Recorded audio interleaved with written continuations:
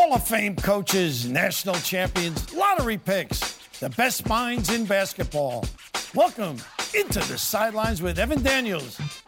What's up, college basketball fans? Welcome back into the Sidelines podcast. I'm your host, Evan Daniels, college basketball insider over at FS1, as well as the director of basketball recruiting at 24/7 Sports.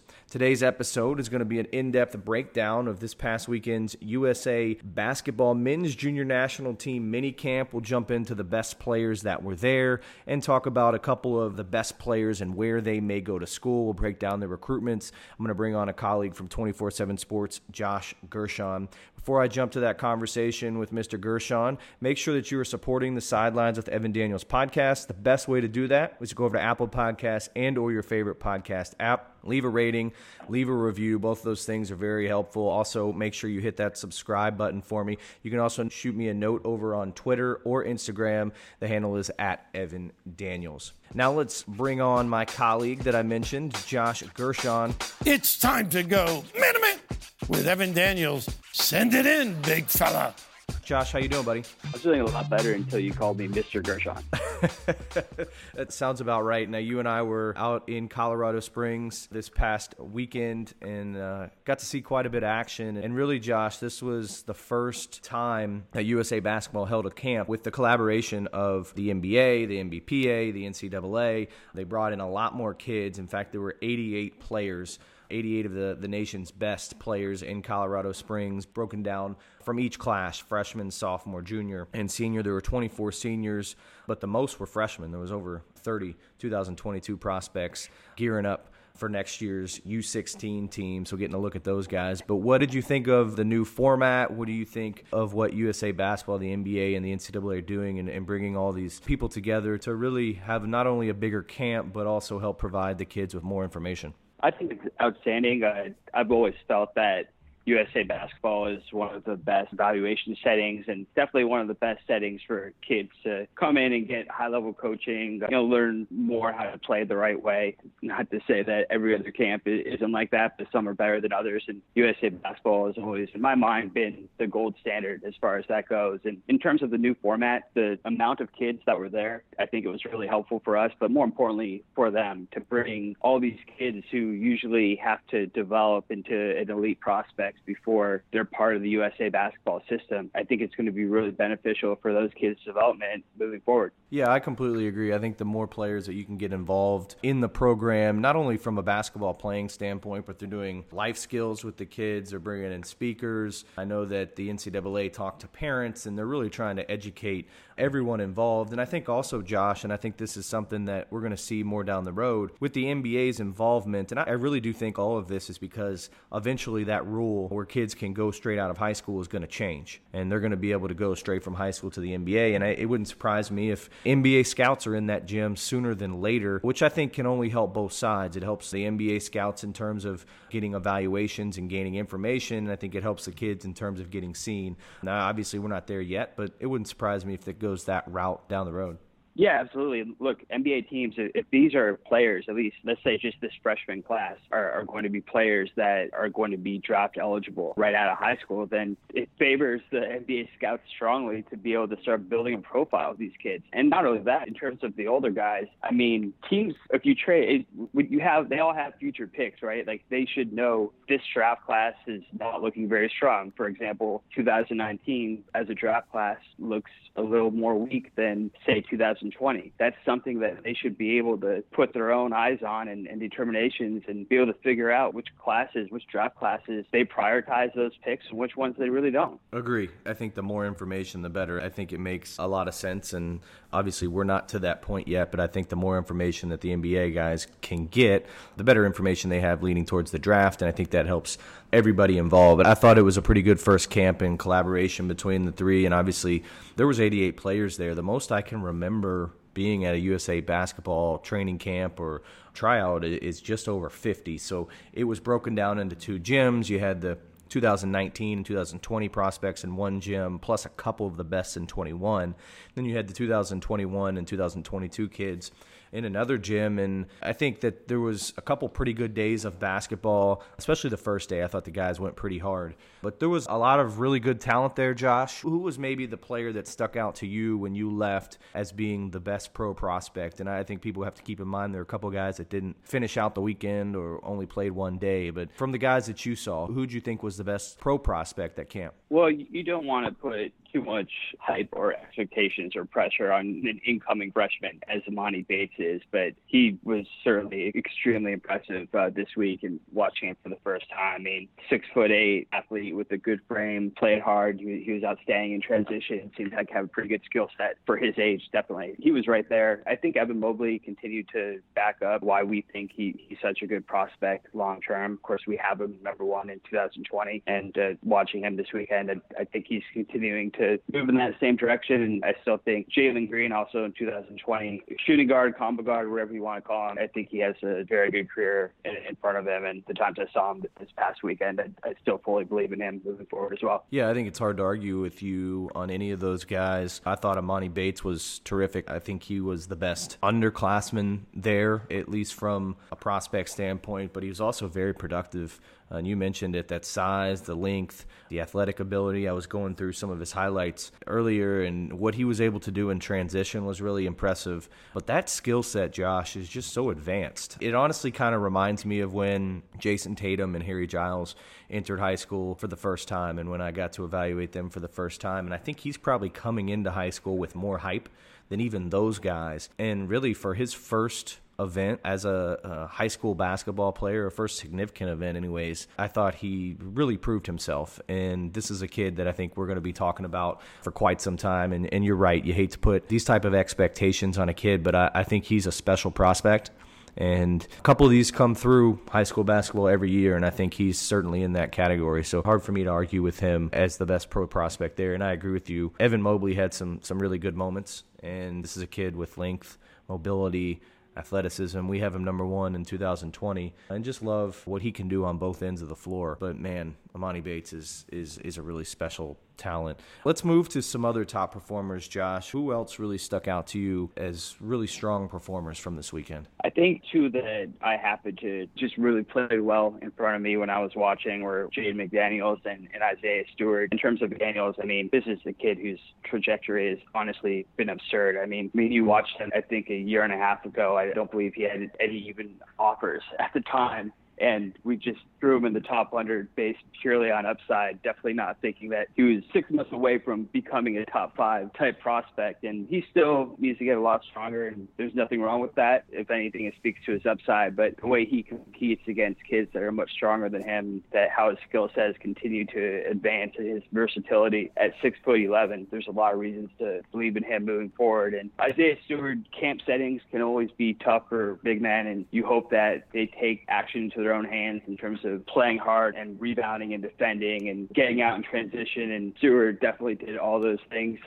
He has decent size, long arms. He's a huge, strong kid, and he takes advantage of it, right, based on his competitive nature and his toughness. For sure. I agree with both of those. And I think the thing about Jaden McDaniels, I remember the second day during the night session, he had this string of plays, and it ended up leading to his camp team winning a game. But he took a rebound and pushed it coast to coast and made a nice little dish for an assist. He hit a catch-and-shoot three, got out in transition and had a dunk, and it really catapulted his team to a victory. And I think the thing about him is his versatility. And you mentioned the trajectory, and it's been on a steady incline for a long time. And this is a kid we've bumped up into the top 5 in our rankings, and I think you can make a case that he has as much upside as anybody in this class, especially when you factor in the size for the position, the length, the athletic ability, the improved skill set, but also just that trajectory and just how he keeps and continues to get better. I thought he was very impressive. You mentioned Isaiah Stewart. I agree with him. I think the thing that I like about him the most, Josh, is just the effort. You know what you're getting out of him every single time he steps on the floor. You're getting the toughness, the physicality. He doesn't take plays off. He rebounds. And I think all that's going to translate to the college level for sure. And speaking of energy, Josh, I thought that there was a couple wings that played particularly well when it comes to that category. Scotty Barnes. I know you really like Scotty Lewis too. Yeah, Scotty Lewis, the amount of ways that he impacts the game is so much more significant than the amount of ways that he doesn't. I mean, he's 6'5", long arms, very good lateral quickness. He can legitimately guard the 1, 2, and 3 at a minimum in the college level. I think he was just an outstanding pickup for Florida. He handles the ball well. He can get to the basket. He's a very good passer for the position. Of course, you hope he continues to improve it as a shooter, specifically as a perimeter shooter. But outside of that, there's not a whole lot holding him back. No, I completely agree. I think he's going to be a really good player at Florida. I love what he does in transition and the athleticism.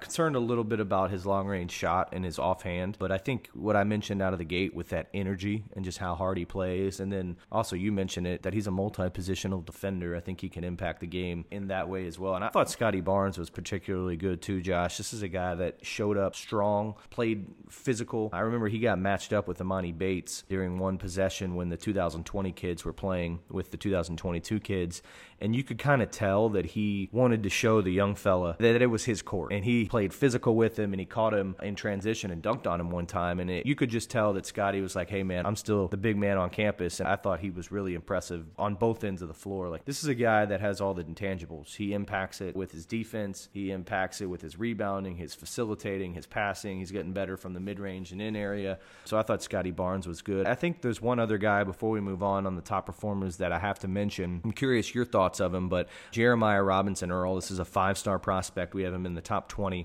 He's down to a list of 5 that includes North Carolina and Kansas, Villanova, Notre Dame, and he's about to take his last official visit to Arizona. But Jeremiah Robinson, I thought, was as impressive as anyone at camp. 6'8", strong, physical, versatile offensive player in a sense that he can step out on the floor and make jump shots. He can go down to the block and score over either shoulder. I just like how hard he plays. I think he's steadily getting better, and I think he's one of those guys where you throw on the floor and you know what you're getting from him every time he gets out there. Yeah, we talked about Isaiah Steward's motor, and I think if Steward was 1A in terms of how hard big men played in this camp, you'd have to say Robinson Earl is 1B. I mean, he really competed each time I saw him play. And as you said, he has good size, he's skilled, he's a good athlete, he can really rebound the ball. He's really one of the most safe prospects in the 2019 class, and you know what you're getting, and you have to expect that he's going to be a high-level college player. Yeah, I completely agree. Were there any other underclassmen particularly that caught your eye outside of Emoni Bates? I think he was obviously the big one, but I know that you were impressed with Max Christie particularly. Yeah, Max Christie, I feel like, 2021 shooting guard out of Chicago. He's probably one of the top shooters I've seen at that stage at USA basketball since I've been going there. I can't remember how many guys just had pure shooting ability. And, he has decent size for the position at 6'4". He still has plenty of room to get stronger, which is only going to make handling the ball and adding to his scoring arsenal off the bounce easier for him. So, to me, he was definitely one of the most promising young prospects in the camp. Yeah, he was definitely really impressive, especially when he went and played up. They did a day where they switched. All of the 2021 kids went up and played with the 2019 kids, and they threw him in this setting, and he didn't skip a beat. It was almost like, hey, I was ready for this. Like, this is what I'm here for. And I also like Patrick Baldwin, who we currently have number 2 in the 2021 class. I remember on the last day, got to the gym hour and a half before practice, and Max Christie and Patrick Baldwin were in there getting shots up on their own. In a camp like this, when you kind of walk in and see that, it's easy to see why those 2 guys are 2 of the best in the class, because they put in that time and that effort. And obviously, Max has really good shot mechanics, which I think were really impressive, but just his mentality and his demeanor in camp impressed me as well. Another guy I wanted to mention was Michael Foster. And this is a kid, when he was going through drills and stuff, he wasn't necessarily giving it his all. But once game action started, he was a different dude, and he impacted the game. He showed quite a bit of potential offensively, scored it inside and out. This is a kid in 2021 that I think has tremendous upside. Yeah, I completely agree. He's a really promising prospect. I mean, he has good size, long arms, very good athlete. He was really one of the best big men / forwards I saw at the camp in terms of how good they were in transition. I mean, if he has a head of steam going towards the basket, it was almost like there there was no one at the camp that could do anything about it. And he still has plenty of room to continue to get stronger like these other guys that we were mentioning in that class. But I think he has a very good combination right now of a high floor and also a very, very high upside. No question, Josh. Let's switch gears a little to some recruitments, and I want to start with a guy that we talked about as a top performer, Jaden McDaniels. You followed his recruitment as closely as anyone. Obviously, it's really picked up since the summer. Where do things stand? And I know you talked to him in Colorado Springs. Where do things stand in his recruitment? Well, he's down to 5, San Diego State, Texas, UCLA, Washington, and Kentucky. And he and his family have done an outstanding job of keeping things close to the vest. And I also think that part of that has been that they're legitimately wide open and are just kind of going through this process slowly. As we mentioned earlier, he's a late bloomer who didn't really have a whole lot of offers or even much of a recruitment until a year and a half ago. So it doesn't seem like there's much rush, and they seem to really be waiting till the spring most likely before making a decision. I mean, if I had to guess the 3 most likely right now, I would probably say San Diego State, where, of course, his brother Jalen goes to school. I believe Washington is very much in there as well, and I would say Kentucky would be the dark horse kind of as a dream school type scenario. Could you pick a favorite right now in your eyes in that recruitment? Kentucky has an offer, so you definitely couldn't say that it's the favorite. So it would probably be between San Diego State and Washington, and I haven't heard that there's a leader between those two. Got it. Okay. And then another kid out on the West Coast whose recruitment is really, I guess, picked up. He obviously had a big summer. I'm referring to Boogie Ellis. He shot the crap out of it this summer. His recruitment started to pick up. I know Duke recently offered. USC has been in there for a long time. Where does that deal stand?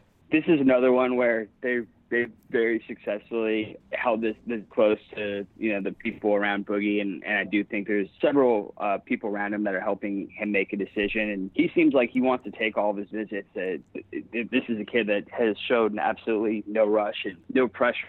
Obviously, when you get a kid on campus, every school does its best to pressure the kid to commit. And he has not shown anything that he's about to be slowed down by these programs. And I think, Duke and North Carolina, you definitely can't count either of them out whenever they're involved in recruitment. I do think Memphis might be a little bit of a dark horse.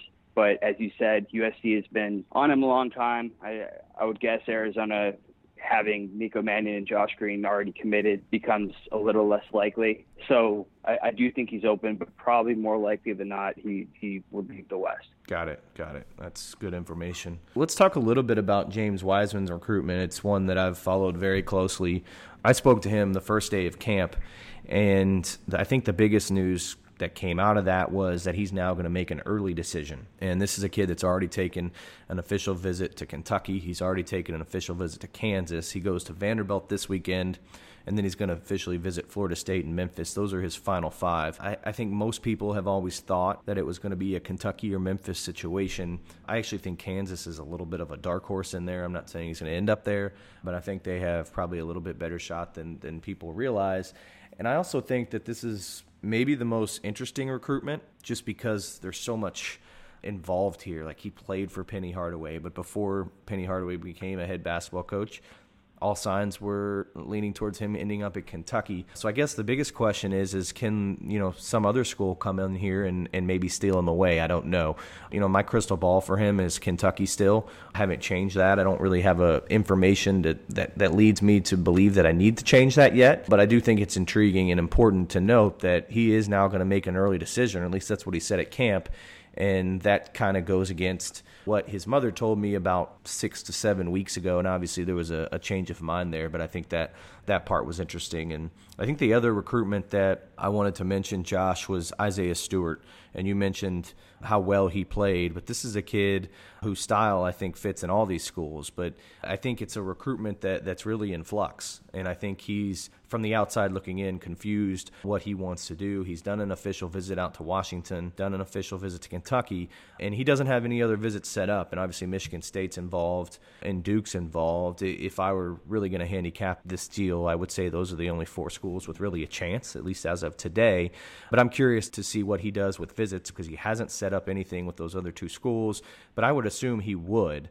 I don't know, man. It feels like a recruitment, Josh, where Washington could sneak in here, and they probably have a little better chance than maybe I gave them last week or 2 weeks ago. So I think that'll be a pretty interesting recruitment to follow. Yeah, there's no doubt. He's a huge recruit for Washington, and not that big men like Isaiah Stewart grow on trees everywhere, but they definitely don't on the West Coast. Right. So I'm sure Washington has a very good argument for this kid that what he would do in the Pac-12. I mean, you look at what Noah Dickerson has really done overachieving at Washington. It's not the same kind of player, but they're more similar than they're different, right? And Noah Dickerson has absolutely been an overachiever for Mike Hopkins. So I think that if you put that kid in the Pac-12, there's not going to be a whole lot of opposing posts who are able to account for him. For sure. And I think this recruitment is just one that fascinates me. Like, I think 2 weeks ago I would have said Kentucky was the leader. As of today, I would be surprised if he ended up at Kentucky. Like, I don't think he's going there anymore. And he doesn't have these other 2 visits set up. So maybe Washington does lead, but I don't know. I think he's going to visit Duke and Michigan State, and then I think we'll kind of see where this recruitment goes. But I do think eventually he set up official visits to both of those schools. Josh, I appreciate your time, man. Thanks for jumping on the podcast and running through this USA basketball stuff with me. Anytime. Thanks for having me. This is Aaron Rodgers. They're going to air it out. Rodgers does this better than anybody. End zone. Cobb. Touchdown. Unbelievable. The Green Bay Packers have won the Super Bowl. And you're listening to The Sidelines with Evan Daniels. Would like to once again thank Josh Gershon for jumping on the Sidelines podcast. Before I let you guys go, I want to make sure that you are supporting the podcast, and the best way to do that is to go over to Apple Podcasts and or your favorite podcast app. Make sure that you are subscribed. Make sure that you leave a rating, a review, and you can also shoot me a note over on Twitter or Instagram. Handle is @EvanDaniels. As always, thanks for listening, and have a great week.